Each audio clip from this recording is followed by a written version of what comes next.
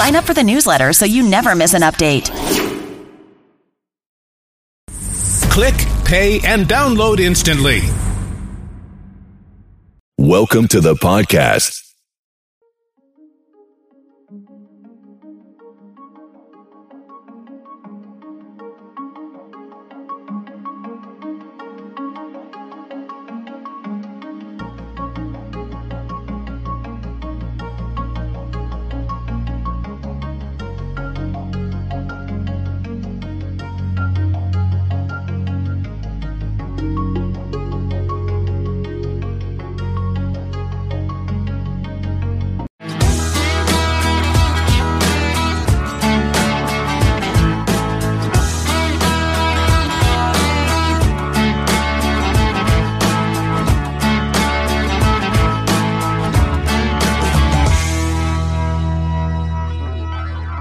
Welcome to the podcast.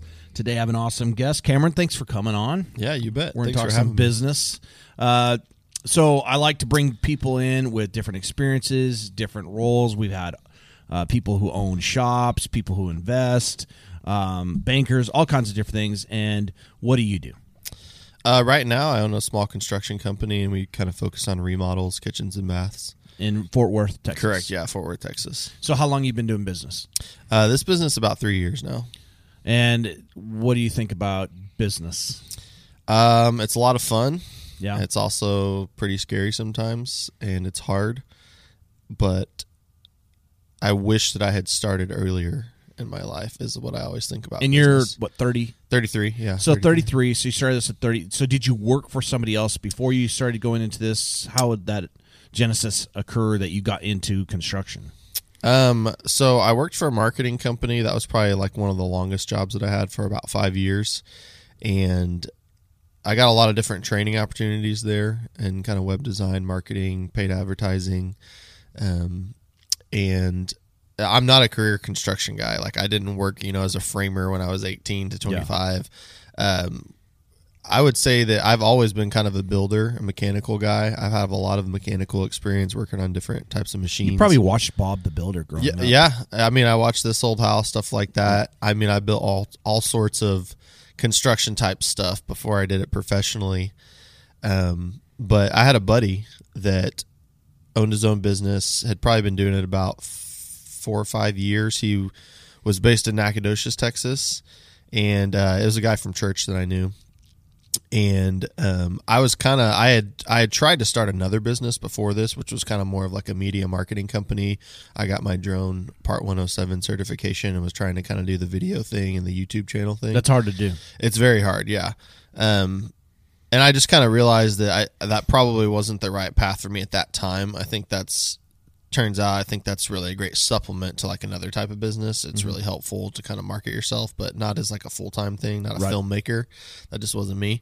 So I was really just kind of looking for some work, and it's kind of weird because construction was always like a field that for some reason I was like, man, I feel like I would be a good construction guy, but I was like afraid to go into it because my mindset on construction was like, I'm going to work 60 hours a week. My body's going to get destroyed. And it just sounds Which cannot happen, right? It's one of those. Yeah, exactly. You're a product of your own environment. Yeah. And to be honest, that was really grounded in nothing except just stuff that I heard or just imagining like being on my hands and knees laying tile all week. I mean, it sounds hard, but I was just kind of good for us. Exactly. Yeah. So I don't know. I just never went into it, but then I started working with him and I just realized like, man, I really like working with my hands and having like a tangible thing. I was in like advertising, which is sometimes kind of intangible. You don't really see the fruits of your labor, but it's like when you do construction, it could be months, but like when you're done, it's like, I built that. Yeah. You get to see it. And that's something that just really was attractive. Some things they endure, right? Like one of the things I love to see is like going downtown, going into small towns and seeing these buildings that were built and they have the established in 1800. It's like, that's been there for over 100 years. Yeah, absolutely. Imagine the mindset of those guys, right? They're thinking the same thing. I'm going to put my all into this. This is going to stand. Is this going to stand the test of times? I like that aspect as well. Yeah, construction. And so I started working with him, and I realized, like, hey, this is a pretty good fit. I like it. And we kind of partnered up. It wasn't like a real formal partnership. We basically just kind of worked together, and whatever jobs either of us got, we just kind of split it. And after about a year and a half, he moved to California. He was already engaged at the time, and it was kind of the plan for him to move. And the plan was for me just to continue with Project Partners. That's the name of the business. And I really wanted to get into like bigger. We kind of did smaller stuff on the, shed siding repair, kind of smaller and carpentry projects, maybe a little bit of remodel, flooring, just kind of random things. But I wanted to get into more like bigger remodel type projects where it's like a full scope. And after he left, we did a couple of those together towards the end of our time working together. But then after he left, I pretty much tried to kind of seek out mostly. And did you change your name? No, we had the same name. And the funny thing was that was actually, he thought of that name and we just kind of went with it. So he always jokes that like, it's still his business because he came up with it. But what does he do in California now? Well, he moved back actually recently. Okay. He was doing the same thing. He kind of had his own. Had he been to California before? Not really. That's I why mean, he we came have back. a lot of like church network people out there, Sure. but yeah, it's he didn't like it. He's a conservative. Why would guy. you? Yeah, exactly. Yeah, and it's way more complicated. And California is an anti-business state. Exactly. So yeah. if So he was pretty if you're an conservative. entrepreneur, California is not the place for you because they hate you. They squash your dreams. They find out what Exactly. your dream is, and then they take red tape it. Yeah, and then they squash it, and they're like, "We're not going to let you have that." Exactly. So Yeah, he did not last too long out there, which with COVID and all that made it even worse. And so he Sure. was like, "Yeah, I'm going to get out of here." yeah, I bet. Yeah. Yeah, I've been there a couple times during COVID, and you can have it. Yeah, exactly. So, okay. So you've been doing this for 3 years. Got some experience in there. What is the greatest struggle that you've experienced in having your own business?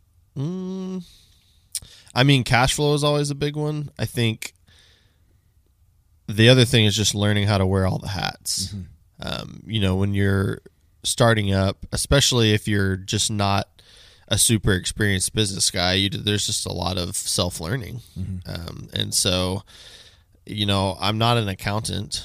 I can do math pretty well, but I've had to learn how to like keep my books in order. Sure. I'm not a expert trained project manager, but I've had to figure out how to make organization and write stuff down.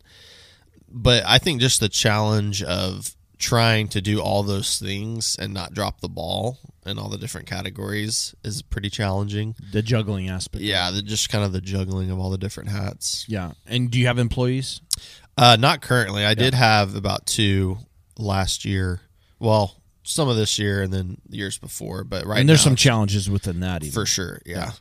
In some ways, it's kind of nice not having employees. I'm sure you know what I mean. Oh, absolutely. Yeah. Less to worry about, but also just harder on me. But not currently right now. Well, you're It's just- trading one form of work for another. Correct. Yeah. Yeah. Now I just use either I do it myself a lot of times, or I will subcontract whatever I need to be done. Yeah. So now's a good time, I think, to be in the trades. Was For the sure. trades as you were growing up through high school and in your early 20s and things, was that something that you had thought about, or was that just like the furthest thing from your mind? I had definitely thought about it a lot. Like I mentioned, I think a lot of it was just culturally the trades are kind of looked down upon, and I think For that's sure a they are, huge yeah. mistake. Yeah. The more I get into this, and the more I realize how valuable trade working is, I feel like a lot of individuals are missing out on an opportunity to get into a really possibly lucrative, depends on how hard you want to work, but just a good career. I mean, yeah, it's going to be hard work. It's going to be dirty. Most of them are, but it's very fulfilling. And I think that, growing up, like that was part of that fear I mentioned, was kind of like, I don't want to be like an AC or a tile guy, like for some reason it was kind of like, I think my It was generation, less than. yeah, my generation is like that's the office reality. job, People paid- look, people look at the trades it's a less than ideal. Like, oh, you couldn't do this, so So then now you had to you go just- do that. yeah, And exactly. I've never looked at it that way. And a lot of people do, unfortunately. You know, they look down on the trades, and, you know, there's a huge push for college, and then, you know, these students are graduating college or maybe not even graduating, and, you know, they got 2 years of school with nothing to show for it.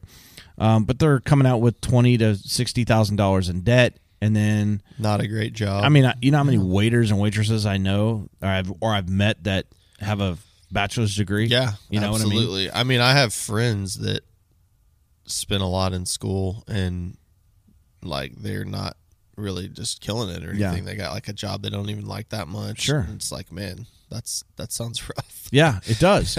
Yeah, and I think that and I'm not just saying even in the trades, but just entrepreneurship is dying on the vine. It seems seems like I think that's true.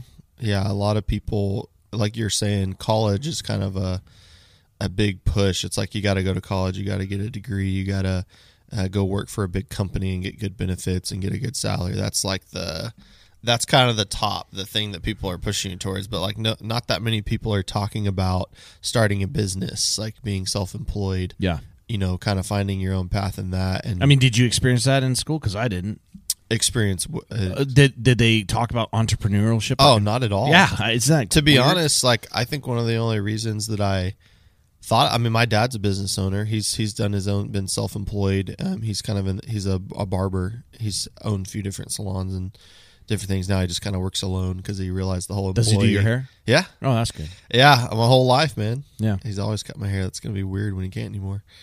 But yeah, I think that kind of gave me some ideas of working for myself, but also just being able to kind of have a lot more control over your destiny, so to speak. I mean, ultimately, well, I think that there's people out there under the guise, especially in education, where they espouse to be yourself and go after things, but in reality, they're dream killers. Yeah, exactly. And I mean,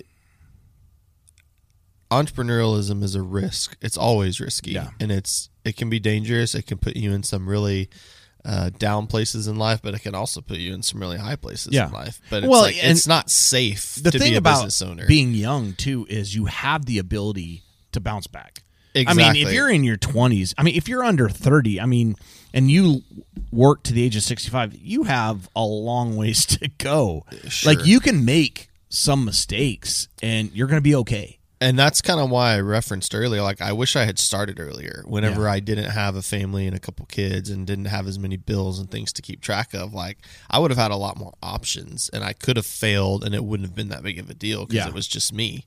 And I felt like, too, in my own experience, is that as I've taken more risk, I'm more comfortable with risk. So it's not necessarily something that, hey, they got it. I think it's something that can actually be taught and learned too, that hey, this is just like anything else. The more you do it, the better you're going to get at it. Exactly. The more you're going to learn from your mistakes, and you're going to start finding some footing. You know? Well, hopefully you learn from your mistakes. You hope, right? Yeah, and that's and the thing is too, what I've noticed is that the availability of resources is huge out there. You know, for people to even start their own businesses, like guidance wise, like there's a lot of networks out there. You got LinkedIn, you got all these kind of different social platforms. I mean, YouTube alone. Yeah, I can't imagine how much further I might be now had I had YouTube in like high school. Yeah, absolutely. I mean, I remember when YouTube started. I was you were probably like in 11 high school, or 12, I think. Yeah, when I watched my first like YouTube video. So I graduated in 97, so there was nothing. Right. We were barely internet, in 64, I think, maybe like around then. Yeah, exactly. But yeah, like that's absolutely true. I think there's a lot more information about this out there than people realize. But like you're saying, like the institutions and stuff that don't really promote that or want people to know that that's a very considerable path that people should take a look at. You know, do you think that that there's a concerted effort to stifle people from starting businesses? I think it depends on where you live. You know, kind of what your local government's like, but I do think that generally entrepreneurialism and things like that are definitely not promoted. I don't know about stifled, maybe. I haven't experienced that. I think regulation can stifle. Oh, for sure. Yeah. And that's kind of why I say, like, it depends on where you live. Like in Fort Worth, I feel like Texas is pretty pro business. It is, which yeah. is great. Yeah, we But then there's- actively recruit other businesses in other states. Yeah, but then you got places like California, New York, Seattle, Mm-hmm. where they're just like, to start a business is like a freaking red tape. Yeah, got to get a nightmare. lawyer, got to figure all this stuff out. And so it's Tons of like paperwork. that bar right there automatically knocks off probably like 80% of people Oh, yeah. because they just can't deal with that or don't have the money to deal with that. Yeah, or, I or think- the know-how. Yeah, it's gonna cost you a lot more to start a business in other states. Yeah, in Texas, you can start a business by saying like, I'm going to do this for money, and then I'm going to create an LLC. Yeah, and you or doing can business gradually implement Yeah. things. Yeah, that is. I mean, it's not that easy, but Right. it is in some ways. it is in Yeah. some ways. Yeah. Do you see business in your business getting easier over time or harder based upon where you're at? Like, what is your long-term vision? I mean, long term, I definitely would like to continue owning a business. Mm-hmm. I think a lot of business. I mean, business changes. You know that. Like, Yes, you kind of have you to have to change. fluctuate. You have to fluctuate. So, in a perfect world, I could get just the kind of jobs that I want and just continue to market and repeat those, and then kind of change as the market demands it. But I think that it probably will change over time. I think it always is changing just based on what you learn and what you know, and then what ideas that you have. But it just kind of depends. I mean, long term, I want to have more employees. I want to have more teams, more leaders, and build up something that really is a place where people can plug in and learn. I've had an idea for a while now that I want to start something. We were talking about the trades. I would really love to almost have kind of like my own trade school. Yeah. If that makes sense. Well, Not- that's maybe what- not like an institution, Sure. but like find people that are hard workers that they don't have to have they don't have to know anything, but Yeah. if they can work hard and they're teachable, like I would love to train those people Yeah. into a fulfilling career in the trades. Absolutely. I mean, we're actually developing that. Yeah. It's going to be launched next year. That's awesome. Yeah, and so maybe we can partner on that and talk Yeah. about that. But yeah, there's just this disconnect, and I have a couple young guys, and it's like that wasn't talked about at all growing up in school. And, Trades? Yeah, trades. Like what are your friends? Do you have friends that are in the trades? I do. Let's see. Like right now, I have a friend that he works as a commercial dishwashing like service tech. Mm-hmm. So he goes around and services. There's really a lot of businesses that use this type of stuff that I didn't think about, but like nursing homes, hospitals, Anything with a restaurants. kitchen. Yeah, exactly. And so like that's a trade Mm-hmm. job, and it's worked out pretty well. I have a friend that's a construction manager. He works for a home builder.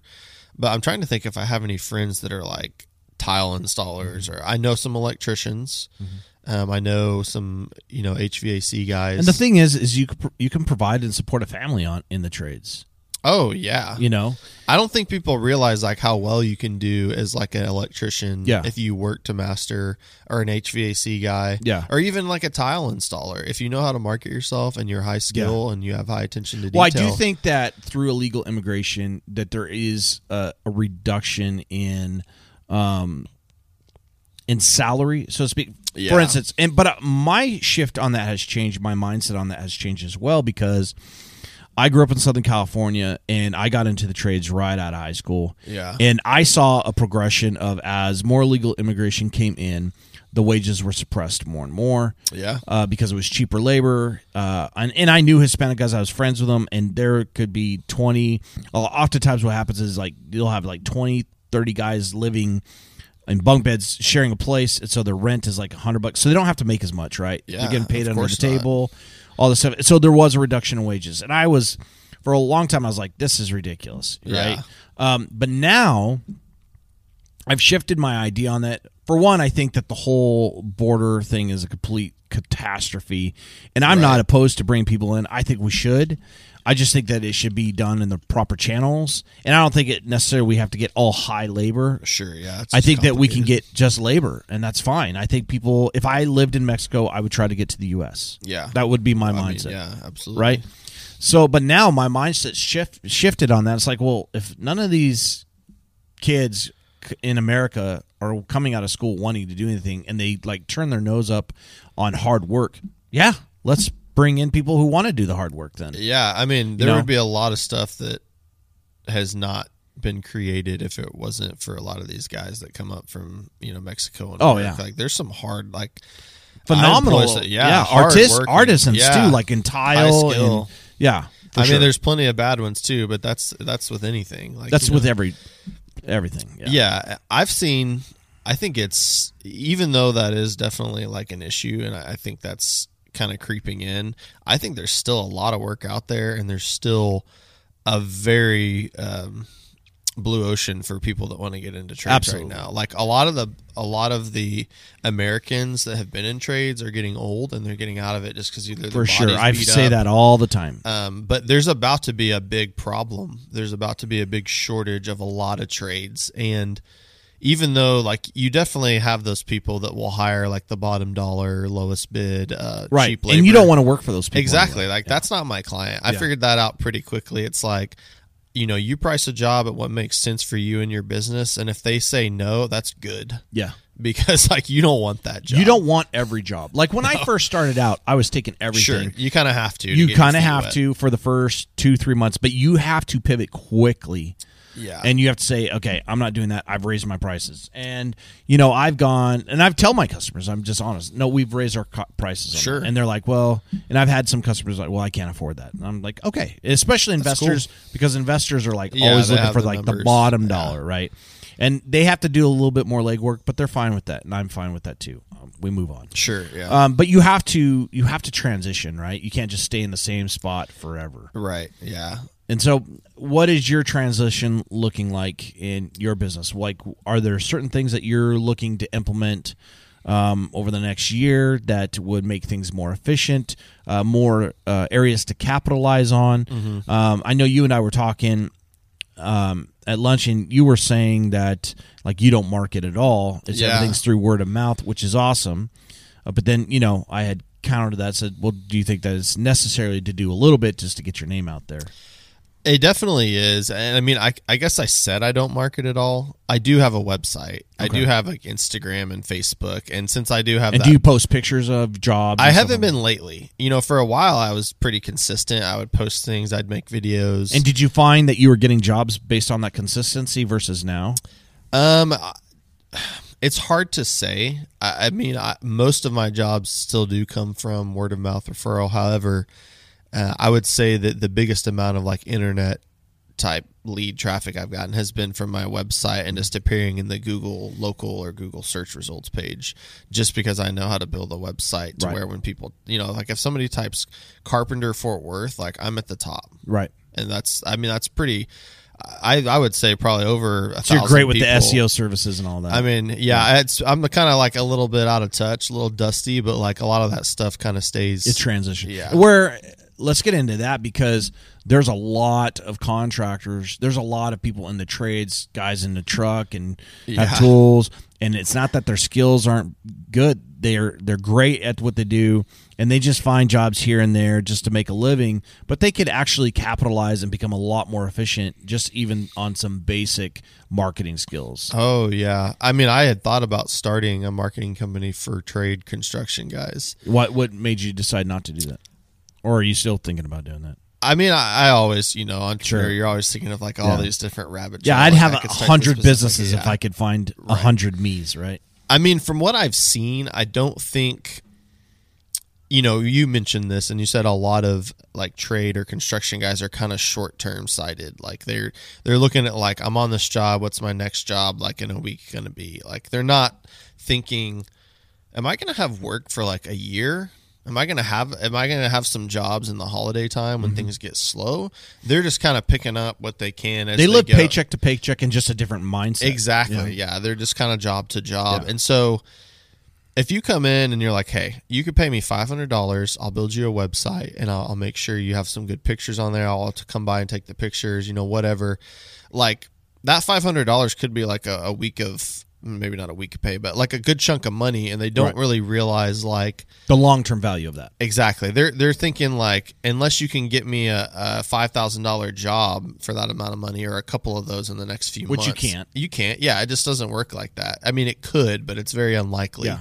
So they don't see like the value, the long-term value. Mm-hmm. And so I just kind of thought that it would be difficult to get that level of trade worker to sign up for those services. I think you have to sell the idea, and that's hard to do. It's Yeah. hard to sell the idea, especially like you said, there's a lot of contractors and trade guys who are in that retirement age. Yeah. I think here, They even don't in wanna get Wichita busier. Falls, I think I read that it's like over 65% or in late 50s, early 60s. So Really? in the next 10 years, you're going to have a huge, I think that there will be that vacuum will create people who go into that space, but then you're going to have a lot of unskilled going into that space, right? Yeah, and I think that one thing I've kind of noticed is that I feel like guys like myself that have had a lot of well-rounded experience, they're like knows how to kind of do the whole project, are going to become very valuable because those people are a lot harder to find Yes. that know how to do like everything. They're not just one trade.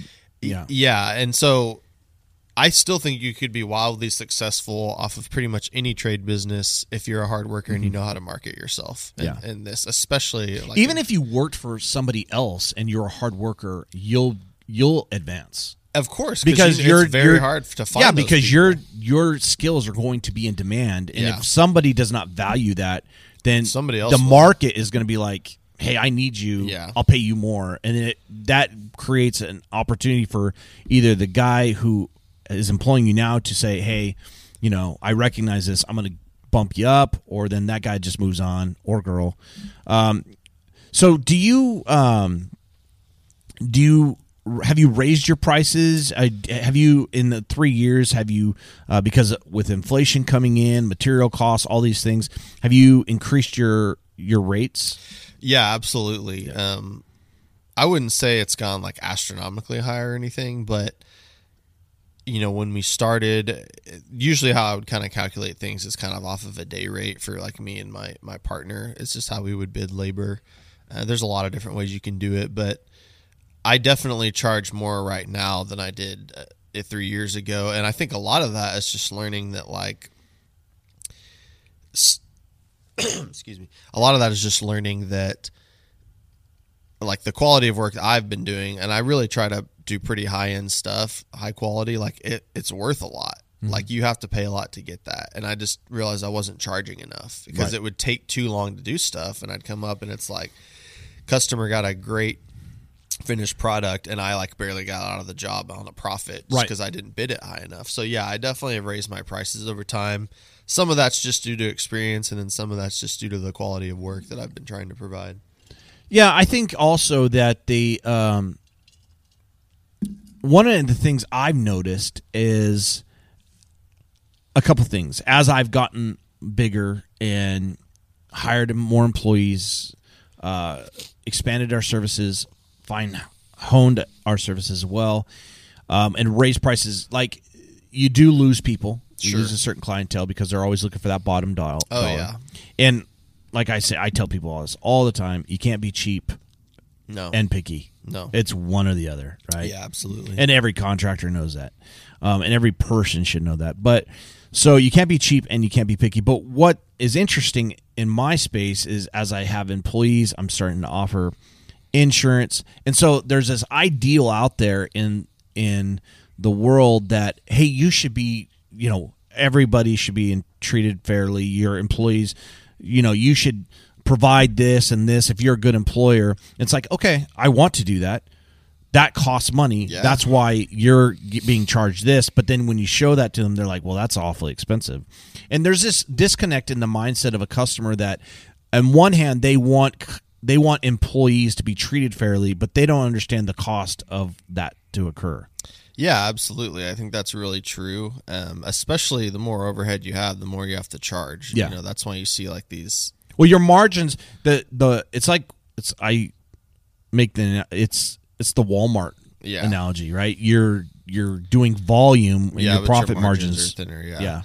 Yeah, absolutely.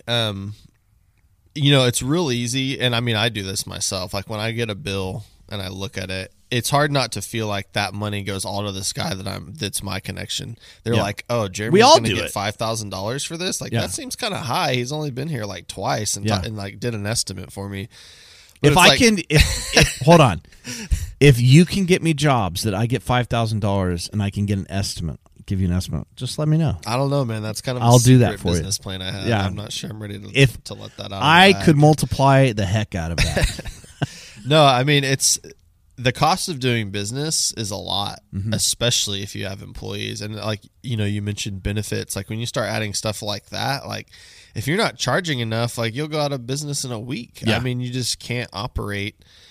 And, sometimes people understand that, sometimes they don't. But well, it's just interesting to me that from the customer's perspective, like they don't make the connection. I think that's how it is in our world a lot, is like people don't ask the right questions to get the right answers. Like they just throw comments and throw ideologies out there. It's like, okay, let's back up and go to the genesis of this idea and how you got to this, because there's a lack of reality there. Yeah. Like you can't be a social justice warrior and say, hey, fair wage and all this, and then not expect in the return that, well, to pay market prices. Yeah, exactly. It's just not going to happen. Yeah. And there's a lot of independent contractors out there who have no insurance, right? They're doing a very well, it's not the most dangerous job, but they're doing a dangerous job because they're using power tools. They're always on ladders and all these things. If it's got plumbing, it can be dangerous, or electrical. Sure. Or anything with a saw, right? Or a power tool. Yeah. Or a ladder. Yeah. I mean, I just watched a video in one of the OSHA classes I had to take for just recertification and things like that. And ladder accidents happen mostly on a high percentage of people who are experienced on ladders because they get over comfortable with them. Yeah, and then they just make a mistake or something happens. Yeah, it just it's pretty easy. Accident. So it's interesting. So are you you mentioned going into getting more employees and getting bigger? Do you have a strategy? And when you look at this, do you write out a strategy? Do you just have something in your mind? Do you consult with people to have a strategy? What is your implementation in that?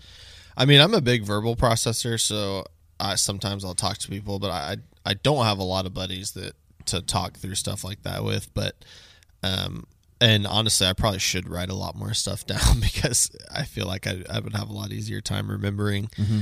But I think just kind of looking at the strategy to get to where I want to be in 5 years is I'm really going to have to kind of narrow down something specific and then just aggressively market that and focus on that niche. Yeah. That's a hard thing to do. It is, yeah. And sometimes, just the way construction is or just self-employment is, you kind of have to take what you can get sometimes. Like if you can't get a bathroom remodel, which is really all you want to do, but you have a garage project that comes up and they're like, hey, we want to do a little remodel and you don't have any other work, you got to do a garage remodel or you can just not eat and not pay your bills. Sure. So it's a pretty easy decision.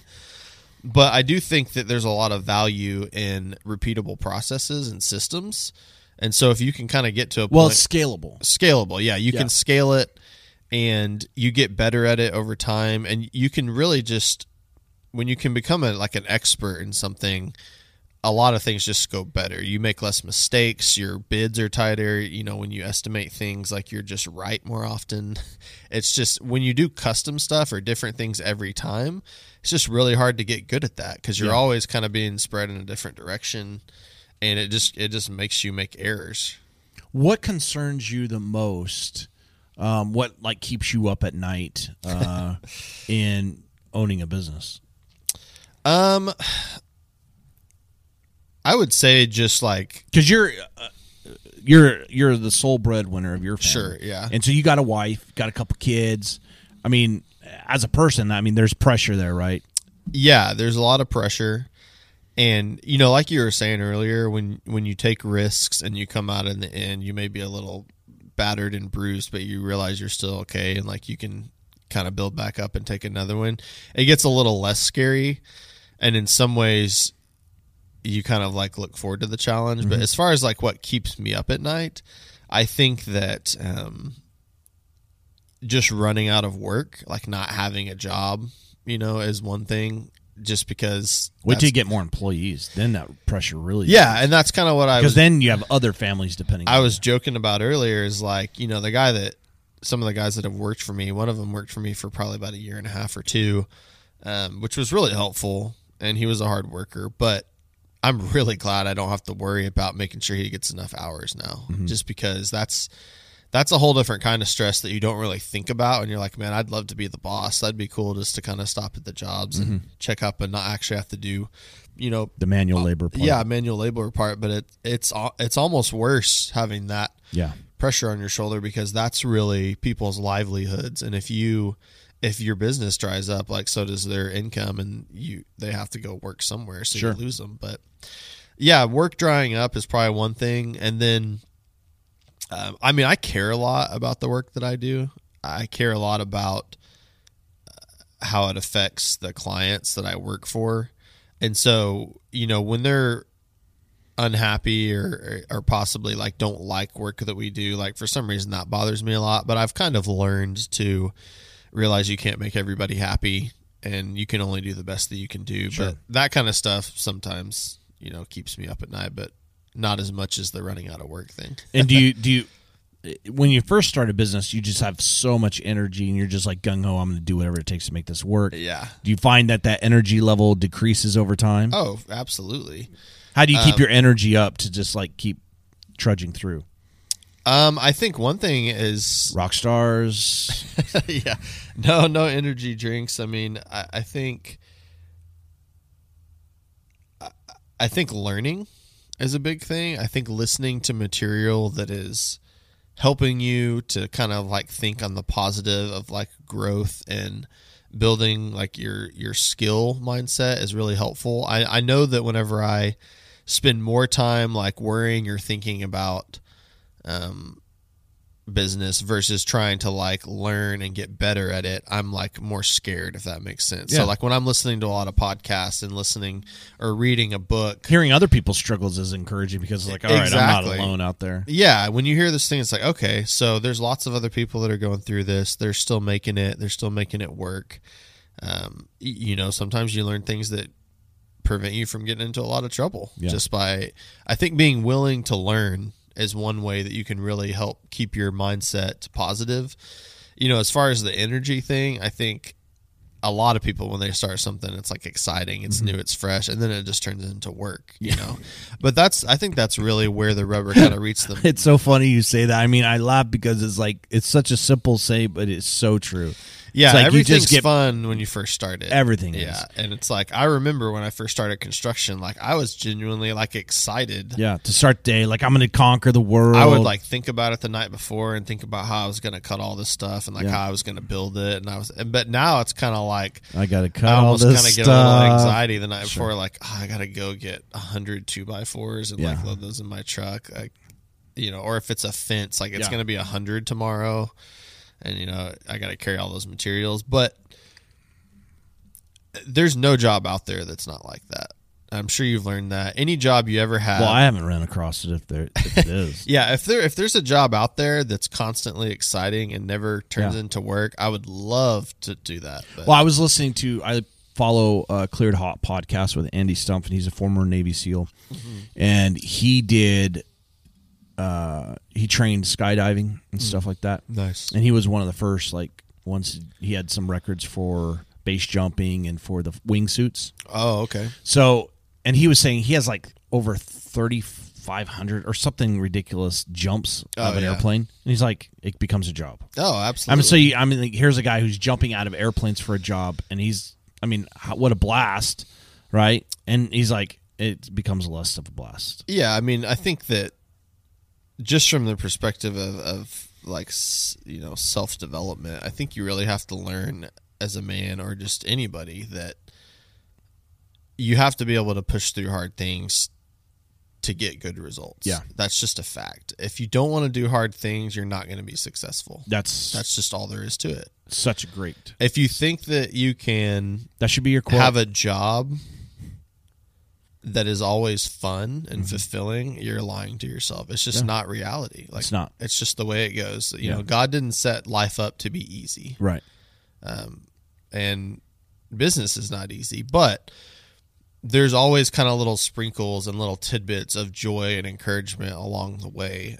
It's not always pain and suffering and hardship. It's, some of those things can look different for other people, but like for me, it's like, you have an 8-month project. It's really stressful. Like when you finish that and you're free to move on to the next one, like that's an accomplishing feeling. Yeah. You look at all the time you put in and, the clients love it.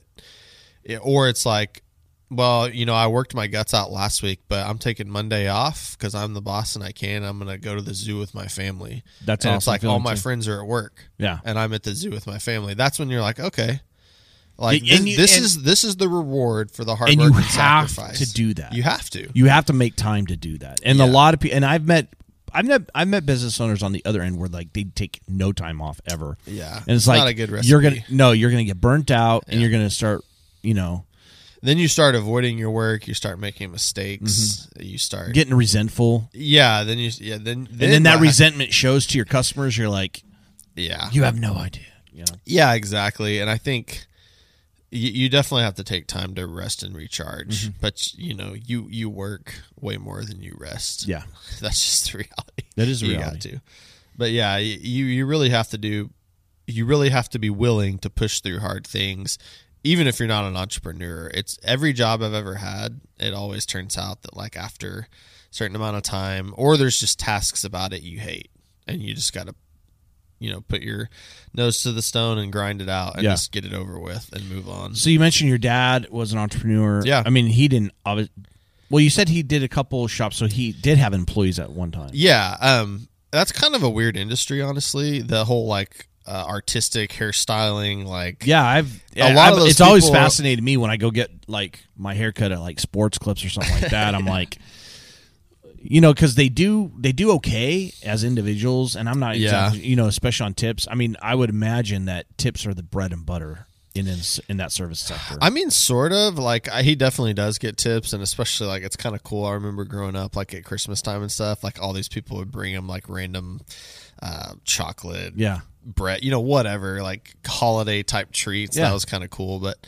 yeah, and I'm sure, he does get tips and things. But, my dad, like, he's always been self-employed from the beginning, and he has owned and partnered with a few like larger salons where there's like several employees, hairstylists, whatever you want to call them, working under him. And, that industry, just a lot of people that are artistic, they're naturally, a lot of them are just kind of flaky and kind of like pretty, like they move around a lot. Yeah. And so it's hard to like keep a business like that, like stable.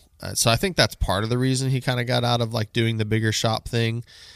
But does he just have his own shop? Yeah, now? like right now he works alone, and he has for a while. He's just keeping it simple. Now, I don't know if his dream or vision, I think it may have been to kind of build it up to where he could just manage and not actually have to do. You ever talk to him about it? A little bit, but I think that just kind of some of those things that came up and just managing those different like larger businesses and dealing with the people, he just kind of realized for himself, like, I'd rather just work alone, and I'm okay with just I mean, having to be I don't the know guy what it is. I think that would, I mean, there's recession-proof businesses. I mean, everybody's always going to get their hair cut. Yeah, I mean, he picked a great field to never run out of work. Now, and not just he had that, to build his clients up, but once you do that, like, he's had some of the same clients for forever. Well, and like, not just that, but it's like getting a haircut is not going, I don't care what income bracket you're in.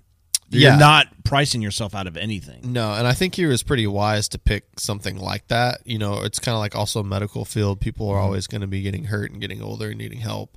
Well, there's buildings that are always going to be needing work. Yeah, exactly. I think just construction the pool, is, Yeah, I think construction, especially like remodel and repair work, new construction fluctuates way more. Yeah, kind of more with the economy, but I new construction. We don't do it, but I mean. Yeah, it would be. I did it when I worked for other people, and it's a feast or famine. Yeah, and he makes good money, like, and especially as you grow your skill and craft over time, like you can charge a lot, and if people don't want to pay it, they're probably not your client. He has plenty of clients. So, but I do think that he do women and women and men. Yeah, I do think that he probably wishes sometimes that he didn't have. Like in his business, like, you know, we've talked about this, like if you create a job or like self-employed, like solo, like once you stop working, you're done. Yeah. But like I don't know if he ever had the vision to create like a big salon network and sell it. You know what I mean? Like I just don't know if that was ever his vision. I've never really talked about it, to be honest. But I don't think so from what we have talked about. But, you know, I know for myself, I don't want to get to that point to where it's like, you know, I'm 60 or whatever, and it's like if I'm not there working, like I can't make any money that day. Yeah, I remember I just my don't wanna dad be that owned way. a door business in Southern California, and he had a good name, and he was doing really well, and he made good money. And I remember coming out of high school, I was like, let's do this. Let's make this into something big. And he was real hesitant. He didn't want to do that. Yeah. And I was like, but then, you know, he becomes 60, and I don't think he had the foresight to think, and I don't know if that's what he really wanted to do because he went with ministry as well. Sure. And so I think he was like, well, I'm making great money, and he didn't have the foresight to say, well, how are you going to sell that? You can't just sell, you know, a truck and some tools. Yeah. Right. I mean, Yeah. you have to build a business to sell a business. Right. And so I remember having that conversation with him, like, I think I was like 21, 22. And I was like, well, you know, I'll come work for you. You know, we'll build this thing up next 15, 20 years, then we can sell this thing, you know, or, you know, but he was not, he didn't want to do that. And I was like, all right, whatever, moving on. Yeah. But I just look back at that, and I think I see a lot of people do that. When you're young, you have this mindset of invincibility, Right. And then you get married, then you have kids, and then life takes a hold, and then you lose sight of a big picture. Like, what am I going to do at this point? And I don't think people stop and ever think, what am I going to do? Yeah, I don't even know if like your dad or my dad said when they were 25, like, man, I can't wait to work till I'm 69, Sure. 8 to 5, you know, and like be dead tired. I don't know if they ever even thought about it. Yeah, and I mean, I struggle with forgetting about that. Yeah. Like the long term, like in 30 years, am I setting myself up to like still be the guy that has to like frame up a wall? Or like, am I going to have somebody? Like, And I don't think there's anything. I mean, it's nothing just, wrong with that. There's nothing wrong Absolutely. with that. And That's just a different path. It is just There's a different nothing path. wrong with And it. you can provide yourself a living all the way up to Yeah, that you can point. make great money, and if you play your cards right, you can And if you retire invest, with a ton of money. I mean, you do have to Yeah. invest, you know. For sure. You can't just make money and just put it in, but you have to invest for that long term. I wish I would have invested sooner. So, Yeah. do you go into that, like, when you set up your structure, and this is stuff I learned late, when you set up the business structure, do you like allocate percentages towards certain things, or is it just go into one big pot? I've done some of that. You know, it kind of just depends on how busy or how much stuff I have going on. I think, you know, as of recently, I was kind of midway through this big job, and I lost my last employee, and that kind of turned me upside down to where I was in kind of just, I got to finish this project mode. But I have had like where you know, it's like when money comes in, this percentage stays in the business, like this percentage put away for taxes or whatever, or just emergency, and then, you know, paycheck for me, whatever. But those are things that I really feel like I need to do a lot better at, just like getting organized, more systematized, and then just doing it every day. Yeah. You know, because grind those are the of it. types of things that make business successful over time. And And small details. yeah, and it's really easy to overlook that. And the more, I mean, you know, I've only been in this business for 3 years, so I'm still kind of a neophyte. But I realize that like business in a lot of ways is just making sure that like you have a process and tasks that you stay disciplined at, that over time translate to like successful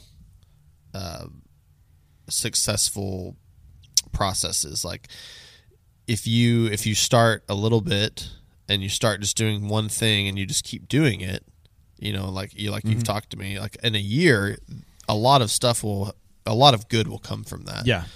But Small and incremental changes over a long period of time. yeah, and it's just hard to do that in the day to day. You know, Yeah. it's hard like when you're the guy that's kind of running everything. When you have to do everything. It's easy to forget about Yeah. that. And I think that's kind of the whole like entrepreneurial struggle is learning how to, and some of it depends on, some people are operators and some people are like more visionary, where it's like they have like 100 amazing business ideas. They just need like a operator to help them actually like start and execute all that. Yeah. I feel like I'm somewhere in between, like I'm not the guy that sits there and dreams about like 100 businesses, but I do have a lot of ideas and I'm pretty good at starting things, but I have a harder time executing and operating and kind of making systems to like keep that or grow it or scale it. But that's kind of the whole struggle, is figuring out like, and I think that's a universal struggle for sure. Yeah. I mean, you really have to self-assess as an entrepreneur and being like, I am not good at this, so I'm going to pay somebody else that is good at it. I had to do that. There's so many things I'm I still learned learning that. It's a hard kind of like, it feels a lot of times like it's like, I can't afford to pay this person to do that. But what you realize is if you I can't afford not to pay this exactly. person. If you give it up and you like accounting, here's just a quick example.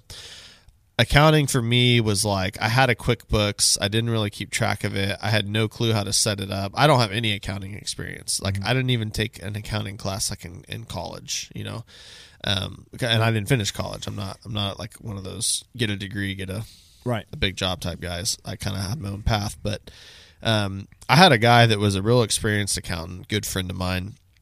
He came in and spent, I don't know, like a few hours and like had all this stuff organized and set up. And like the amount that's helped me is like crazy. And I'm just like, there's probably a lot of other little things hats that I wear where I could pay somebody, a few $100s to just handle it, and they would do a better job. And it would allow me to be more successful at what I am good at. What the thing that helped me the most, and I started doing it about 5 years ago, is making lists. Yeah. I tell, and I get all my guys all the time. I said, do you have a notes app on your phone? Yeah. Yes. I use that I said, a lot. do you use it? No. And I'm getting them in. Two of my guys, they like the old notebooks. I don't care. Just that's fine. Whatever.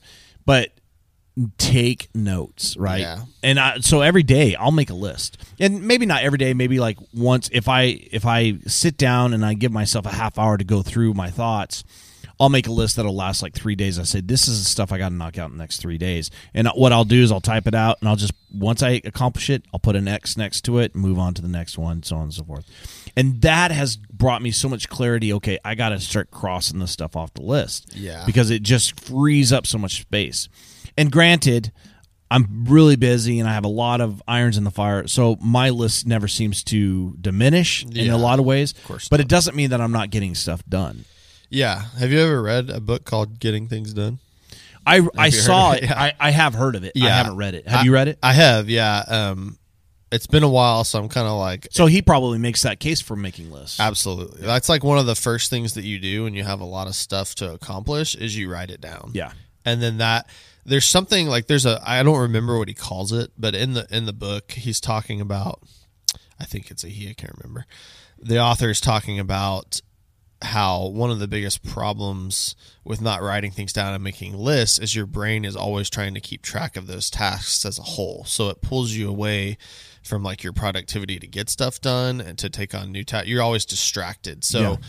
I know for me, like sometimes I'll open a Word doc and I call it a brain dump. Yeah. And I basically like, if I have a million things going on in my head, which I'm sure you can relate to. Sure. I literally just start writing it down bullet point by bullet point. And it's I do the same if thing. you give that thing a place to live on paper, Yeah. there's something that goes on in your brain that's like, okay, I don't have to remember that because I've written it down. Like reminders on my phone is another huge thing. I haven't implemented that. I've Oh, tried man. it, and it never works. As soon as I have a task, I'll just say, hey, Siri, remind me to do this at this time. And I'll tell you what, like, I feel like my productivity has grown 50%. I need to probably in just implement that because it's like, it's digital. All you have to do is say it right there, Yeah. and then it reminds you. Sure. And so you just can't forget about it because it just comes up.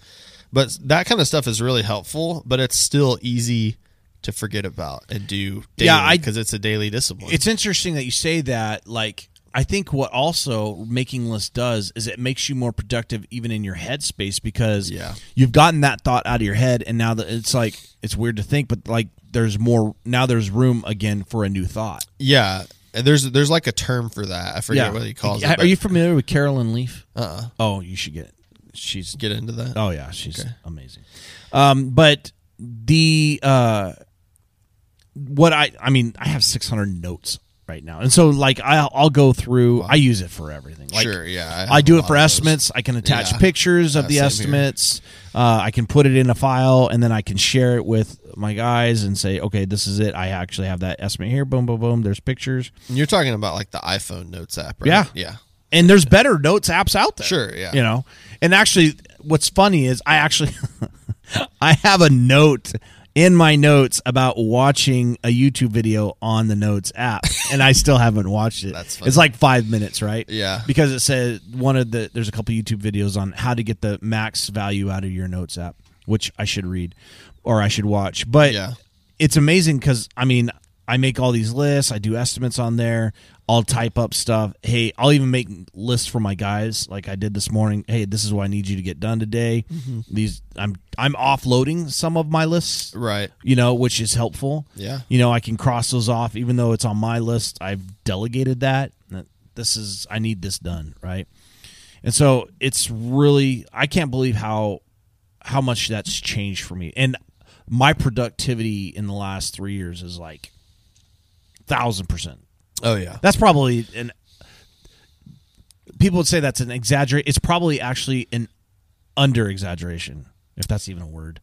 Yeah, I think it is. Yeah, but I'm not a word guy. It's probably over 1,000% of more productivity. I mean, there's just crossing stuff off, filling up the list again, making a new list, crossing stuff off, and just what it does is it just orients my mind to constantly in this mode of getting things done. Right. That's something that, you know, personally, I feel like I'm always having to work on. I think I just get distracted easily. I've always been that way. And especially with, you know, smartphones and stuff now and all the apps and notifications, it's so easy just to get like, you're thinking about work and you're dialed in and then like you get a text and it just like pulls your thoughts over there. Yeah. But writing stuff down and making lists, even it's kind of archaic. I mean, it's very simple. Making a list, but it's super powerful. Yeah, one of the thing I'm working on now that I'm going to offload is I'm hiring an office worker to take calls, transfer my number and stuff like that. It's on my list. Yeah. I get between 100 and 150 calls a day. Are you serious? No, I'm not. Wow. I am serious, yeah. 100 That's to 150. crazy. That's a lot, yeah. Yeah, that's a lot. I don't know if I want that many phone calls. Well, I don't either. That's why I'm looking to hire somebody. You should definitely hire somebody for that. And, you know, that, and then probably 15, 20 texts. Yeah. That's great. And then I would say 30 to 40 emails. Yeah. That's a lot of calls. It's a lot of calls. That's good, though. Well, you know, you got 7 assuming employees. Those are from like... no, they're not all... internal, not like... It's not leads. all. Oh, I mean, no, this is total calls. Right? I gotcha. But even then... Still, yeah. If I could reduce that to... If I could take, like, offload the business aspect of 75 calls or 80 calls... Sure. That's huge. Frees you up to do other income-generating activities. That's right. Yeah. So we like that word. So here you are... 3 years in, what do you anticipate for the next year? I'm pretty encouraged. I feel like I'm kind of at a point where I'm just now starting to really things kind of are coming more full circle, and I'm less concerned about making it and more about like, okay, now's the time where I feel like I can kind of hone in on something, and I have a lot of experience. I've done a lot of stuff wrong. Probably will continue to do that and learn more. I promise you, forever. you will continue to do stuff wrong. But I do feel like I'm kind of at a transition point where, you know, the next year I think will be filled with a lot of successes, Lord willing, you know. But I feel like there's just some pretty good irons in the fire, and I think that I'm starting to kind of come into and understand like what I need to do a little bit better versus just learning and taking what jobs I could get and kind of trying a little of this, trying a little of that, to more like, okay, I know how to do pretty much all the trades and manage a full project like on a remodel. Do I want to take one of those trades and build a business off that, or do I want to continue doing remodels and just kind of condense the scope of them and just hammer out smaller jobs? I just feel kind of like I have some decisions to make, but I feel pretty confident that, moving forward, I think that this next year is going to be better than last year, just in the sense of, the more experience you get, usually the better things are, obviously. For sure. But the more experience you are, usually that means the jobs you're doing like have higher risk.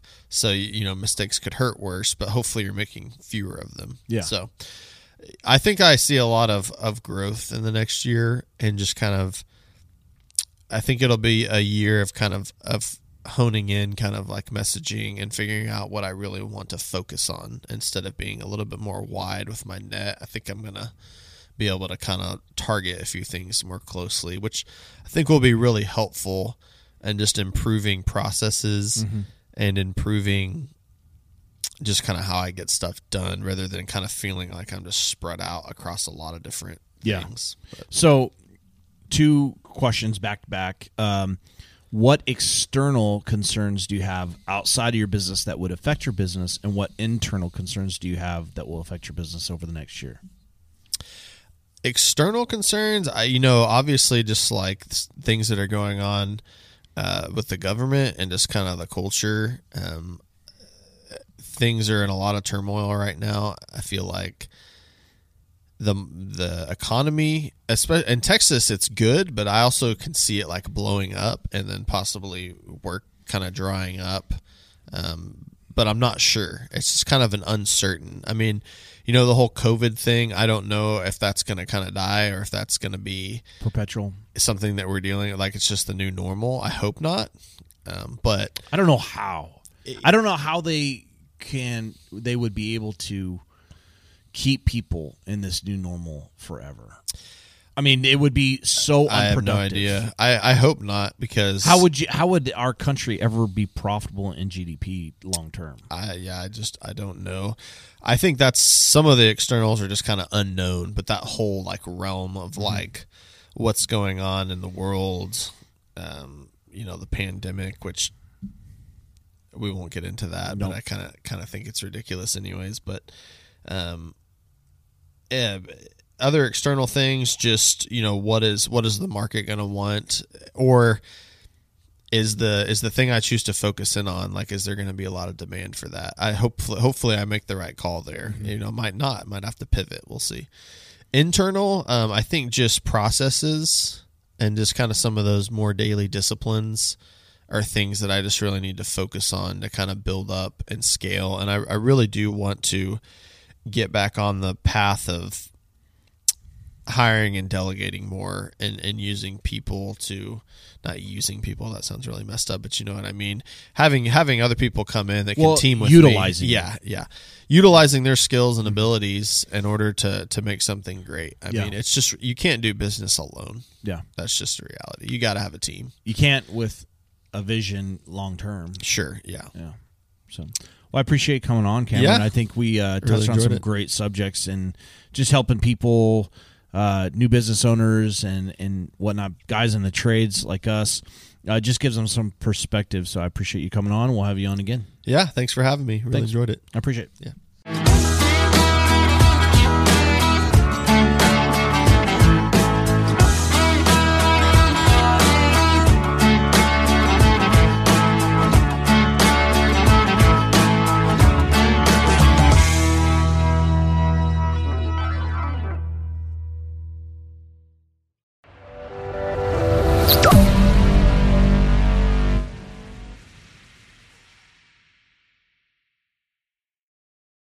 Download our app in iTunes and the Google Play Store.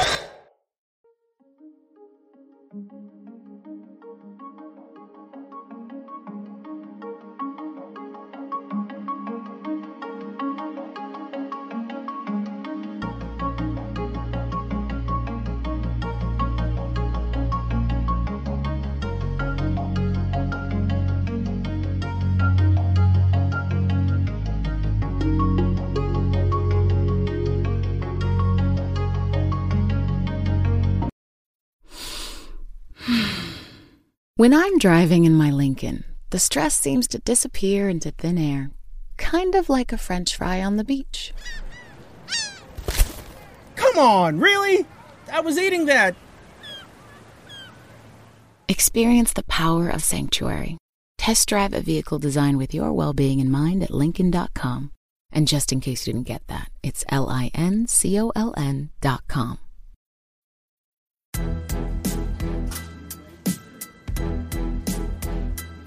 Hola, welcome to Daily Café, un podcast diario en donde hablaremos de los últimos acontecimientos en USA and around the world. Also, we'll talk about business news, leadership, motivation y por supuesto lo último de la industria del podcast. Tómate un café conmigo and enjoy las noticias y artículos I will bring for you. Hoy en Daily Café. Subvirtiendo la justicia, el panel del Senado detalla la campaña de presión de Trump en el Departamento de Justicia para anular las elecciones.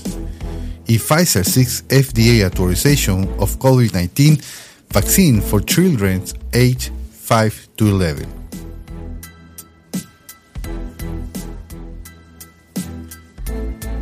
Jueves 7 de octubre.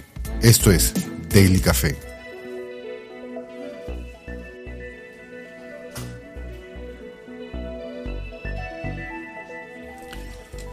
Senate panel details Trump pressure campaign at DOJ to overturn election. On the very day that Attorney General William Barr left office in late December, then President Donald Trump and top White House aides began a relentless pressure campaign into interim Justice Department leaders, including acting Attorney General Jeff Rosen, to overturn the election of 2020 elections, according to a new Senate committee report. El esfuerzo incluyó 9 llamadas y reuniones con Rosen y el subprocurador general interino Richard Dunn, contactos que incluyeron un acercamiento casi diario al departamento en contra de una investigación del Comité Judicial del Senado. El impulso de la Casa Blanca continuó hasta el mortal asalto del 6 de enero al Capitolio de los Estados Unidos, cuando una multitud de partidarios de Trump intentó bloquear la certificación del Congreso de la elección del presidente Biden. Por otro lado, Pfizer seeks FDA authorization of COVID-19 vaccine for children aged 5 to 11. Si se autoriza, esta sería la primera vacuna COVID-19 para niños más pequeños. La vacuna Pfizer BioNTech está aprobada para personas mayores de 16 años y tiene una preaprobación para personas de 12 a 15 años. Last month, Pfizer released details of a phase 2 or 3 trial that showed its COVID-19 was safe and generated a robust antibody response in children against age 5 to 11. The trial included 2,268 participants aged 5 to 11 and used a 2-dose regimen of the vaccine administered 20 days apart. This trial used 10 microgram dose, smaller than the 30 microgram dose that has been used for those and older. Las respuestas inmunitarias de las participantes se midieron observando los niveles de anticuerpos neutralizantes en la sangre y comparando esos niveles con un grupo de control de personas de 16 a 25 años que recibieron un régimen de 2 dosis con la dosis más grande de 30 microgramos. Pfizer dijo que los niveles se comparan bien con los de las personas mayores que recibieron la dosis mayor, lo que demuestra una fuerza o una respuesta inmunitaria en esta parte de niños un mes después de la segunda dosis. Pfizer began submitting its data on the vaccine for young children to the FDA late last month, but had not formally requested authorization until now. Los funcionarios de la FDA habían dicho que una vez que se presentaran los datos de la vacuna para niños más pequeños, la agencia podría autorizar una vacuna para niños inclusive más pequeños, pero no dependería del momento y la calidad de los datos proporcionados. In anticipation of that request, the FDA last week scheduled a meeting of its vaccine and related biological products advisory committee to discuss the vaccine in children aged 5 to 11 on October 26. If the FDA okays, a panel of CDC vaccine advisor will meet to consider whatever the recommendation is in use. Por otro lado, los piratas informáticos rusos respaldados por el Estado tienen mayor éxito en violar los objetivos del gobierno extranjero, dice Microsoft. Las organizaciones gubernamentales representaron más de la mitad de los objetivos de los grupos de piratería vinculados a Moscú durante el año hasta el junio del 2021, en comparación con solo el 3% del año pasado. Al mismo tiempo, la tasa de éxito de las intrusiones rusas en objetivos gubernamentales y no gubernamentales han pasado del 21% al 32% año tras año, dijo el gerente tecnológico en un informe centrado en la actividad ciberdelincuente y respaldada por el Estado.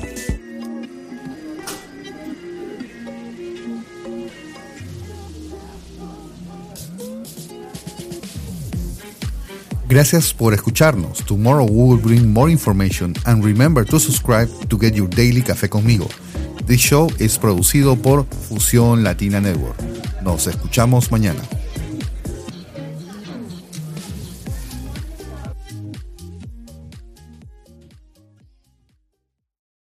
Don't mind me, just sneaking out to go to Kohl's. The home deals right now, they're too good to pass up. Like up to 40% off Cuddle That's bedding, up to 50% off the cutest fall decor, and up to 25% off Ninja kitchen appliances. How can I resist? You can even get 15% off or 15, 20, or 30% off with a Kohl's card. So yeah, I'm going all in for fall, and I can't even wait.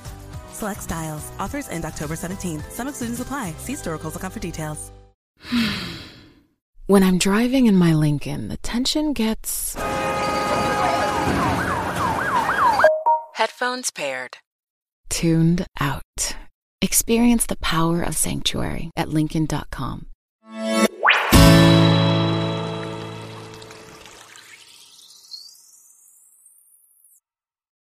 If you enjoyed today's show, please head over to iTunes, give us a rating, and leave a review.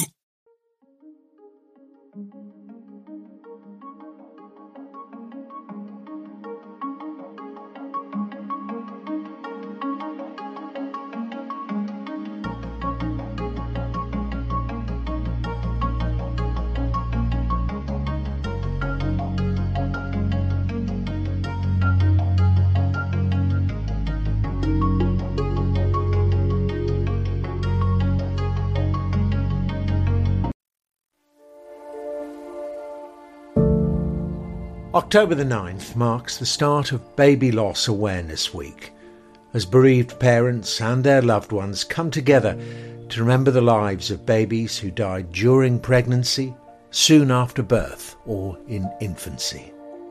It's estimated that around a quarter of pregnancies end in miscarriage in the United Kingdom, while around 8 babies are still born every day here, and 1 in every 360 babies die within 4 weeks of birth. That's according to the charity SANDS. On an episode of the Sky News Daily podcast we brought to you last year, my colleague Ashna Hurinad looked at the stigma surrounding the loss of a baby. Here's another chance to listen to that podcast. The birth of a child is one of the most celebrated events in society. Family members rush to see a newborn, baby photos are shared on WhatsApp numerous times a day, and parents are inundated with advice and attention whether they want it or not. One of my best friends is expecting, and she's not even 15 weeks in, and she can't go anywhere, even the supermarket, without someone imparting some words of wisdom. Everyone wants to talk about her baby before it's even arrived, but a miscarriage is a very different story. I'm Becky. I'm 39 years old. I'm a primary school teacher, and my story begins back out in New Zealand. Becky was 24 at the time, and it was here she met her partner. We met in the usual way in your mid-20s in the pub, and I moved over there, and we got together back in 2010. Since then, they've married and had a daughter. Her name's Matilda. We had 3 miscarriages before Matilda, and then 3 after Matilda. The most recent miscarriage was in July. It started back in 2013, and we just got married and found out that we were pregnant, and we were flying back to the UK to celebrate and have another wedding with our family and friends. And as we flew back, I just found out that I was pregnant. And unfortunately, I started to miscarry on the evening of my hen do. It was very early. It was about 5 weeks, maybe 6 weeks along. And we thought, oh, we're just that statistic, that 1 in 4 people miscarry. So we thought, brush yourself off and try again, which we did. Got pregnant very quickly again, only a few months later. And sadly, We went for an early scan, which showed that the baby hadn't grown and the heartbeat wasn't there. So that was a miscarriage. It classes as a missed miscarriage because my body hadn't realised I was miscarrying. So you have to have surgery for them to remove all the pregnancy tissue.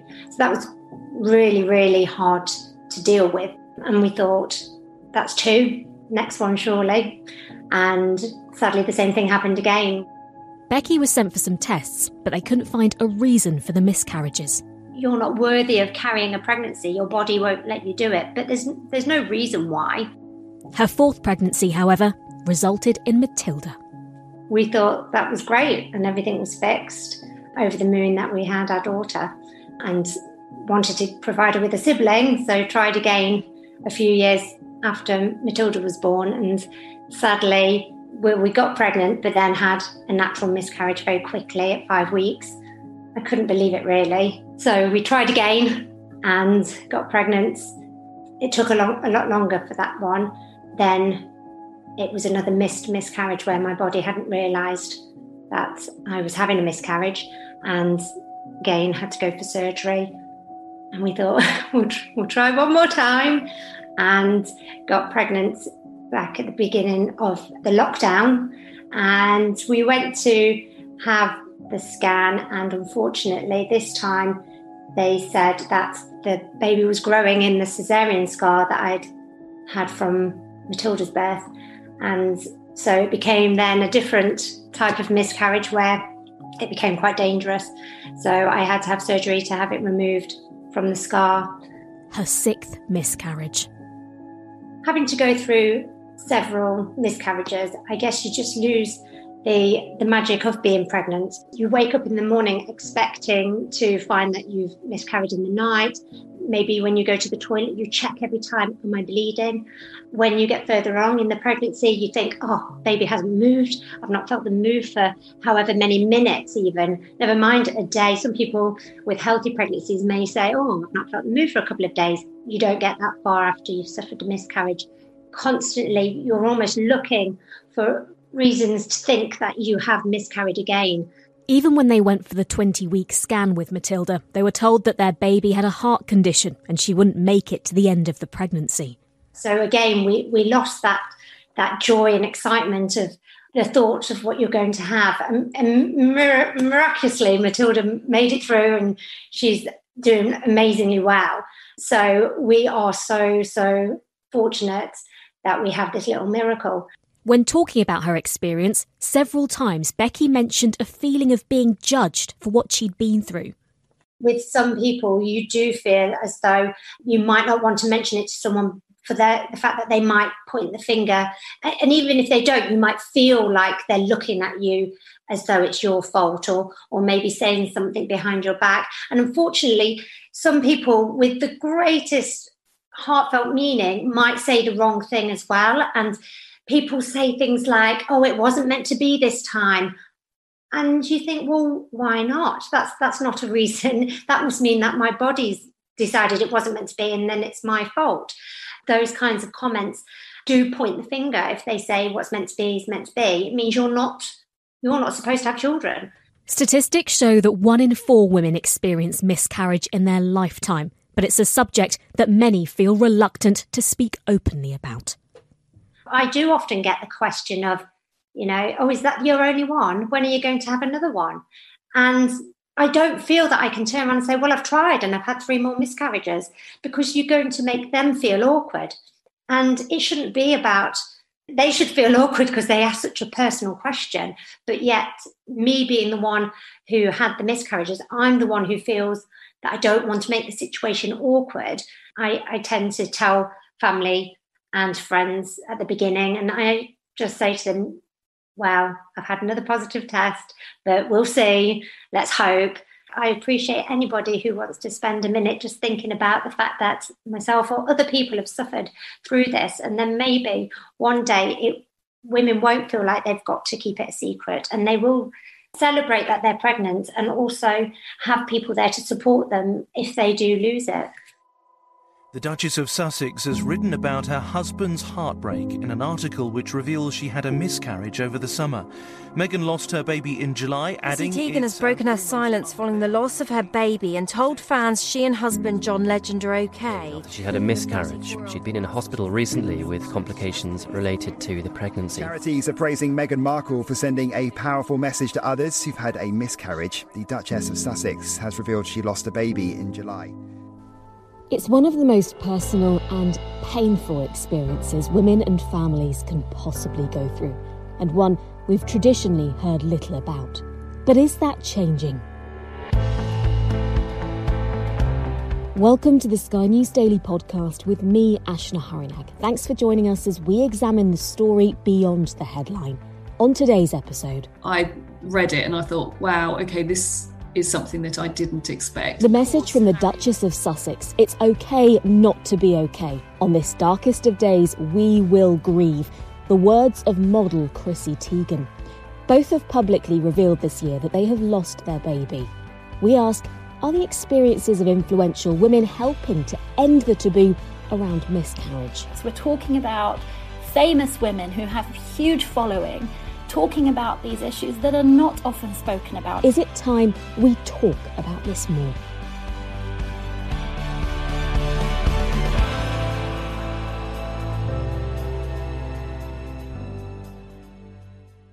Meghan Markle and Prince Harry are used to making headlines. Breaking news, and it is about Harry and Meghan, and a statement from Prince Harry and Meghan saying they're stepping back from royal duties. But arguably, this year was the most personal and heartbreaking of them all. The Duchess of Sussex revealed she'd had a miscarriage, an experience still heaped in stigma and buried in taboo. But with so many women and men suffering alone and asking, why me? We ask whether Meghan and influential women like her, who in the past have been so vocal about the importance of mental health, are paving the way for change. Well, our Raw correspondent Rhiannon Mills has been following the story. Rhiannon, thank you for being with us. Now, before the release of this New York Times article where Meghan revealed the loss of her baby, do we know how much the wider royal family knew of this? So it was very interesting. When it came out, I think, of course, the big question was, did the royal family know about it? And speaking to some of those close to Harry and Meghan, they told me that Harry had discussed it with his family. And also then later on, we sort of heard through palace sources that actually within the royal family there was understandable sadness when they heard about this news. But I think there was obviously a lot of discussion about whether or not the royal family would have known, because there's been so much talk over recent months about sort of the relationship between the Sussexes and the royal family ever since they decided to step away and set up this new life over in America. People don't really know what to say when this happens, do they? So when it's a family such as this and suddenly everyone knows about it, what's the reaction been like? I think the reaction has widely been incredibly supportive of Harry and Meghan.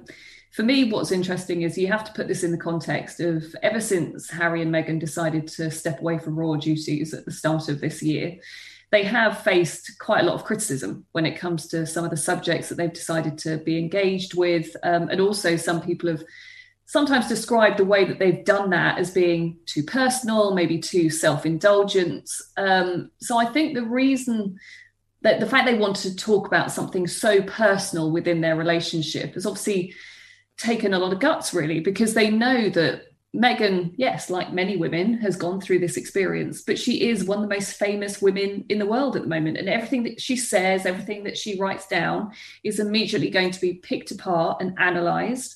And so for her to describe in what was really heartbreaking, incredibly raw terms, what her and Harry had gone through in those kind of very intimate moments when they were in hospital, I think has taken a lot of guts from her. But it was interesting speaking to someone very close to them. I was told that very soon after it happened, they felt they needed to be able to talk about it. But also, I think it's in many ways it's not surprising, because it ties in with what we've seen them doing so much of in the past, especially when it comes to Prince Harry talking, for example, about his own mental health. They feel that if, with their profile, they can talk about these things, it will hopefully in some way encourage others to feel much more open and relaxed about talking about their own experiences, and try and break down the stigma when it comes to what is something that affects so many women and so many couples. As you say, reading it, you're struck by how intimate and deeply personal. I mean, it's that moment that Prince Harry is there with Meghan as she's in the hospital bed and having to cope with that discovery together.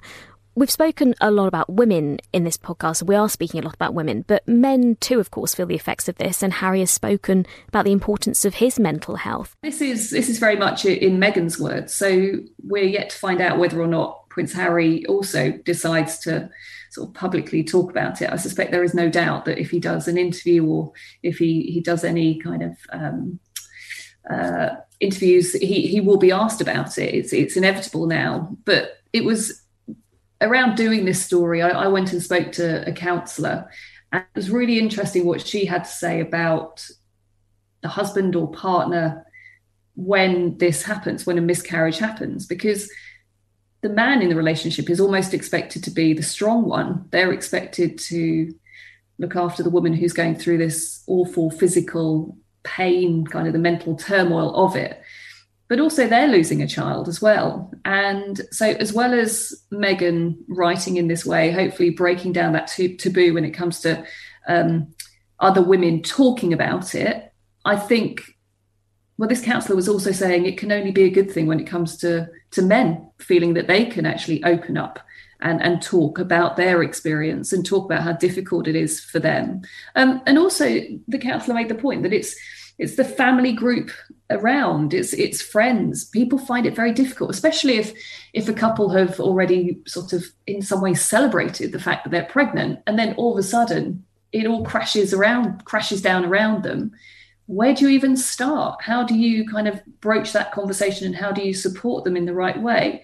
But within this article, Meghan makes the point, it's okay to ask people, are you okay? That's enough. Sometimes that can be enough to simply open up that conversation. I think it's fair to say, since it's been published as well, there's been quite a bit of judgment, good and bad. But how much backlash has there been? I think compared to some of the criticism that they've faced over other issues in recent months, I think on this one, it's quite difficult for anybody to criticise a woman who has opened up in this way about that most personal of experiences. So I think those who in the past would have maybe sort of said, oh, well, look, it's all a bit self-indulgent and it's all too personal. I think with this one, they have pretty much backed off. And I think, well, when you read the article, that's not surprising, really. She's opening up in a way that I think any woman sitting there and reading that can sympathise. And so I think anyone who tried to criticise her for that, I don't think they necessarily would find many supporting them on that one. But yeah, Harry and Meghan, they're in a difficult place in some ways, trying to set up this new way of working, always being compared with, well, is this something a member of the royal family would do or isn't it? While also trying to kind of embark on this new path and try to be authentic to the way that they want to do things. But this article, I have to say, did particularly sort of come out of the blue. But I think it shows that their passion, really, that if they feel that they want to talk about something, if they feel that it can make a difference to others, then they will stick their head above the parapet, and they don't mind what their critics have to say. They're willing to take that risk. And in the past, Zara Tindall, Princess Anne's daughter, has done interviews about 2 miscarriages she's had, but it didn't have the same effect. Why do you think that is? Is it because they are that couple that the world's attention is on them, isn't it? I think it is. Some of it is, of course, to do with Harry and Meghan's profile. They have this incredible global profile, the most enormous platform, which certainly has been fascinating for me to watch how that has grown ever since ever since they got engaged, really, and the way that they've decided to use that platform. So, yeah, I think it was inevitable that an article like this from Meghan was bound to attract more attention than anything that other members of the royal family have said. It's something that other members of the royal family have touched on, but I don't think we've ever seen them write down kind of in these very raw terms in the way that Meghan has. And Rhiannon, you mentioned earlier that this article came out of the blue. What do you make of that? It was one of those mornings where, and you often get them as a royal correspondent, where the article dropped and I read it and I thought, wow, okay, this is something that I didn't expect. Of course, Harry and Meghan, ever since they got married, first of all, there was like, well, when are they going to have their first child? Then we had Archie being born. Ever since Archie's been born, there's, of course, been the inevitable question that many couples face, which is, when are they going to have their second child?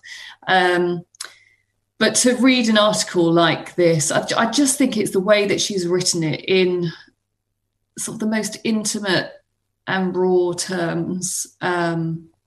It's quite shocking, really. It's heartbreaking to read. But yeah, from everything that I was told, as soon as that miscarriage happened, they wanted to be able to talk about this openly.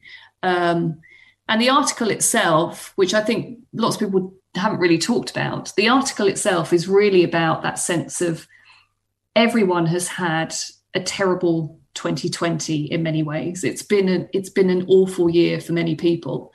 And Meghan, within this article, was saying, look, as they were heading towards Thanksgiving over in America, as we're heading towards Christmas, this should be an opportunity for us all to look around and say to those closest to us, our work colleagues, anyone that we come into contact with, are you okay? But for Meghan, she obviously wanted to use this most personal of experiences to really get that message across, saying 2020 has been difficult. This is why it's been difficult for me and my husband, but we all now need to reach out and ask everyone around us, are you okay? And I'm not sure that the takeaway message from the article ended up being that. I think the fact that she talked about her miscarriage was the thing that everyone focused on. But I think it does show what Harry and Meghan want to try and achieve is, make us all talk more about our mental health and use their own personal experiences as a springboard for that, to allow others to talk as well. Our royal correspondent Rhiannon Mills, thank you. Coming up, we take a closer look at the wider conversations around miscarriage and the difference celebrity experiences could be making to thousands of women every day.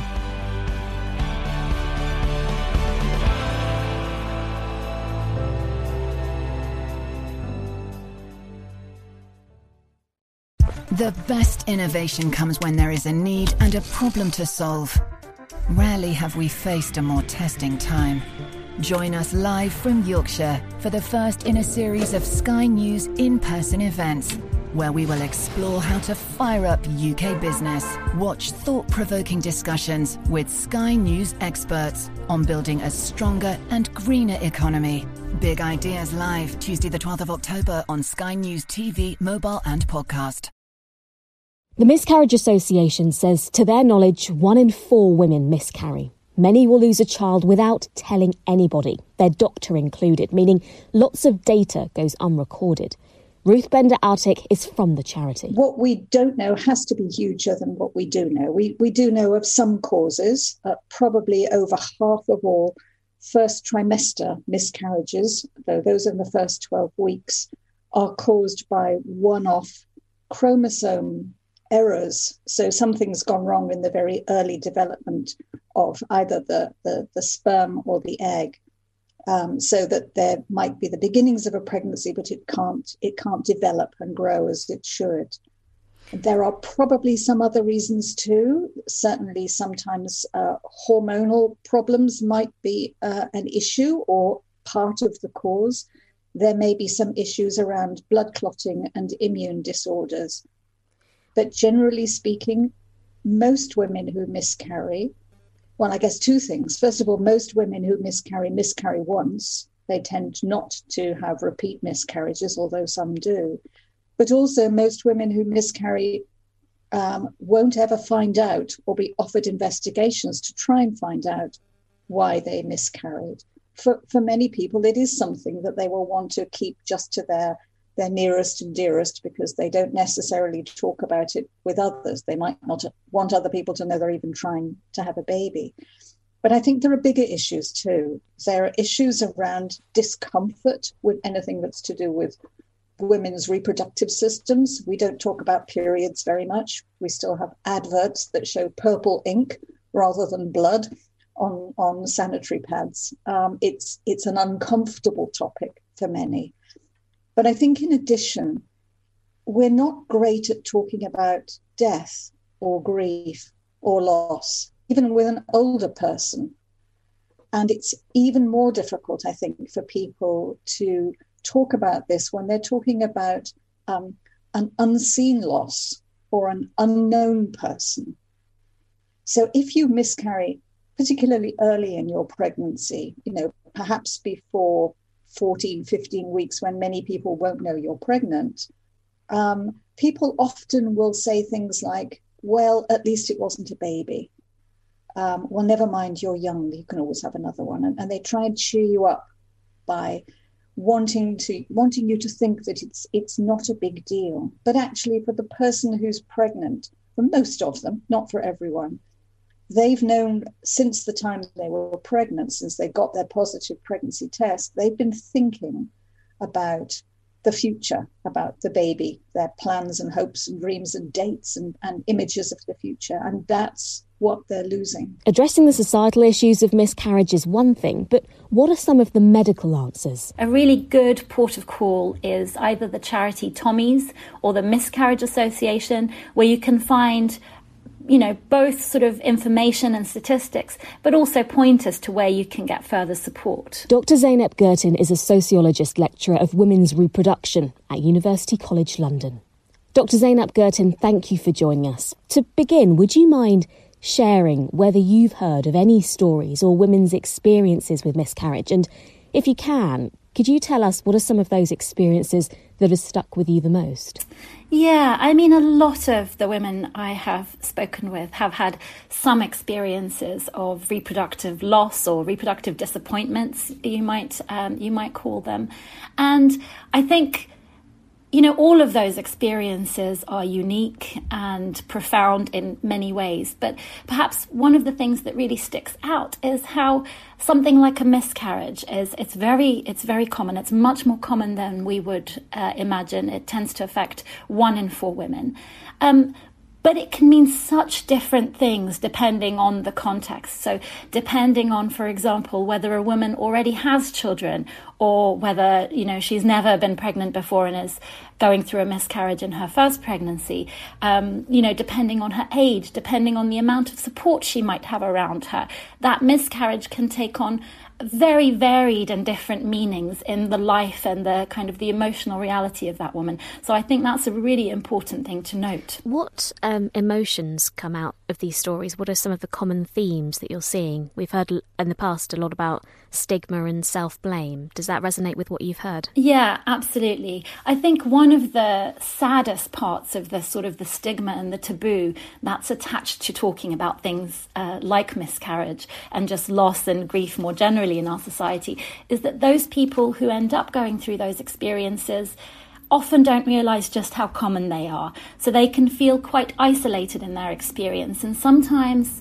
those women can really feel that they have done something wrong or that there is something wrong with them, because all around us it seems like, it can often feel like all our friends are sort of having children with ease or getting pregnant with ease. So for women who are themselves going through a difficult fertility journey, it can often really feel like a personal failure. And obviously that's incredibly devastating, and it would be much better if we could support women to know that it's not their failing. As a lecturer of women's health then, when what you're saying there about society, Do you think progress is being made in some way? Is society becoming more passionate, or are we far from that? I think there is definitely some progress that has been made. And, these recent examples of celebrities talking about their own experiences, whether we're talking about Michelle Obama writing in her book about going through IVF, or Chrissy Teigen's Instagram photos about the stillbirth of her son, or, the very recent article that Meghan wrote about her miscarriage, that is a huge amount of progress. We're talking about famous women who have a huge following talking about these issues that are not often spoken about in the public. So that sends a really, really strong message, and that definitely is progress. And I think more generally, progress is also being made in terms of, for example, more sensitively treating these experiences within a medical context, showing more sensitivity for women's emotional well-being as well as their physical well-being. But I think we still have some way to go. With these celebrities speaking out, what role do you think they have to play in this? Do they somehow help legitimise it, normalise the pain and the trauma? And do you think it has a kind of domino effect, I guess, with more people feeling like they can share their experiences? I think it really does. I mean, I think, as you will have seen, these celebrities who speak about these experiences, they often get an extremely mixed reaction. So both Chrissy Teigen and Meghan, they received a lot of support and a lot of praise from particularly, pregnancy loss charities for tackling these taboos. But on the other hand, they also received a lot of criticism. The idea that they're oversharing, or that this is attention seeking, or that these topics should not be spoken about. But I think it's really, really important that these women are saying these things in public, because it does make a difference to the individuals who are going through the experience themselves. And also it makes it easier for just normal women to raise the topic with their friends. In normal life, a lot of people feel quite shy or reserved about speaking about these experiences because they don't want to upset their family members or friends. So, some of that criticism towards celebrities is also this idea of, don't talk about upsetting things, don't talk about, these sort of difficult problems. And I think we really should be going in the opposite direction and realizing that, life has its ups and life has its downs. And I think it's really commendable that celebrities who are often associated with these sort of very glitzy and glossy lifestyles can also reveal the times when they're going through the troughs. Especially when you think 1 in 4 women are going through this, and for us to not be able to talk about it, I think it's really sad. Absolutely. And I'll just say, many of the women I've interviewed who've said, when they were brave enough to open up to a few friends about their own miscarriages, they often found out that actually they knew people around them who'd already been through the same thing. If you've never spoken about these topics and your first experience is when you're going through your own miscarriage, that can be all the more traumatizing because you're not prepared. Whereas, if these are topics I'm not saying everybody has to have conversations about miscarriage all the time, of course not.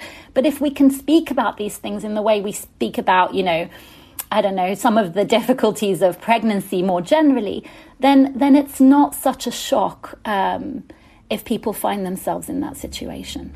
And I'm assuming there are cultural and societal attitudes to pregnancy loss that vary around the globe. Just going back to the taboo, why do you think there is a taboo? Is it because, as you were saying before, these women are feeling isolated and that it's a deeply personal trauma that they are keeping within them? What do you think needs to be done to break this taboo? Yeah, I mean, in a much broader cultural sense, I think a lot of the taboos go back to fairly archaic ideas, very patriarchal ideas where women's worth in society was judged very much indexed to their ability to give birth to healthy children, as if that was the thing that women existed in order to be able to do. And of course, while it's incredibly important to be able to mother and nurture, certainly I think we are moving past, at least consciously, a societal expectation that that's women's primary and only and most important role.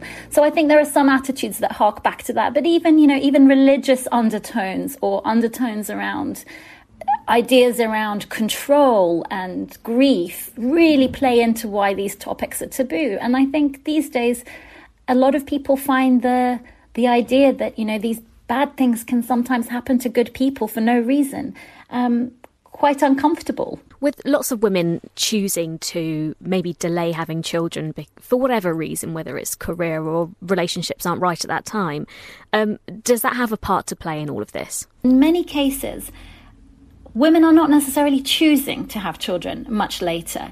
They're finding that they're having children later, or they're in a position to have children later for a range of factors that have not entirely been within their control. You know, some of those are economic factors and how difficult it is to feel that you're established or that you're secure in your job or that you have a house, etc. But a lot of those are relational factors, and it's to do with the changing nature of relationships and men's hesitance to commit. So in many cases, a lot of the women I speak with, particularly women who are becoming first-time mothers in their 40s, when I ask them these questions around later motherhood, they often tell me they would have been extremely happy to have had children 5 years ago, but they just weren't in a position to, mostly because they didn't have a partner or they didn't have the right partner with whom to embark on a family with. And Dr. Zeynep, what medical answers are out there? Where do we go from here, I guess? So there are some really great charities that help women who are suffering through these experiences, but also give really good information. So if anybody has been impacted by these issues, I would say a really good port of call is either the charity Tommy's or the Miscarriage Association, where you can find, you know, both sort of information and statistics, but also pointers to where you can get further support. Dr. Zeynep, thank you so much for your time. Thank you. That's it until next time. My thanks goes to Rhiannon, Ruth and Zeynep. Head to Sky News for all the latest on this story. Thank you for joining me on this edition of the Sky News Daily Podcast, hosted by me, Ashna Harinag, and produced by Emma Ray Woodhouse and Anna Bates. Don't forget to subscribe on Apple Podcasts or whichever podcasting app you prefer. And if you've enjoyed this, we'd love a review. See you next time.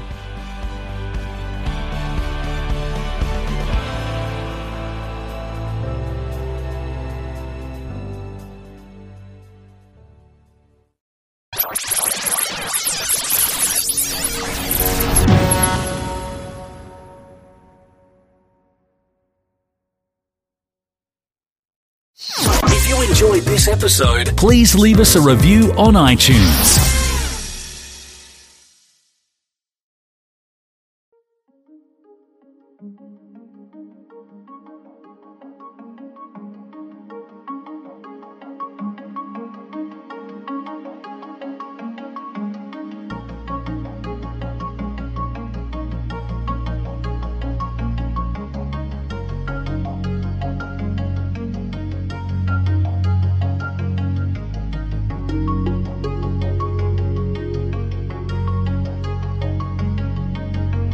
Please be advised that this podcast is meant for educational and informational purposes only and is in no way a replacement for legal or medical advice. The opinions contained within are solely those of the interviewers and interviewees and should be received as so.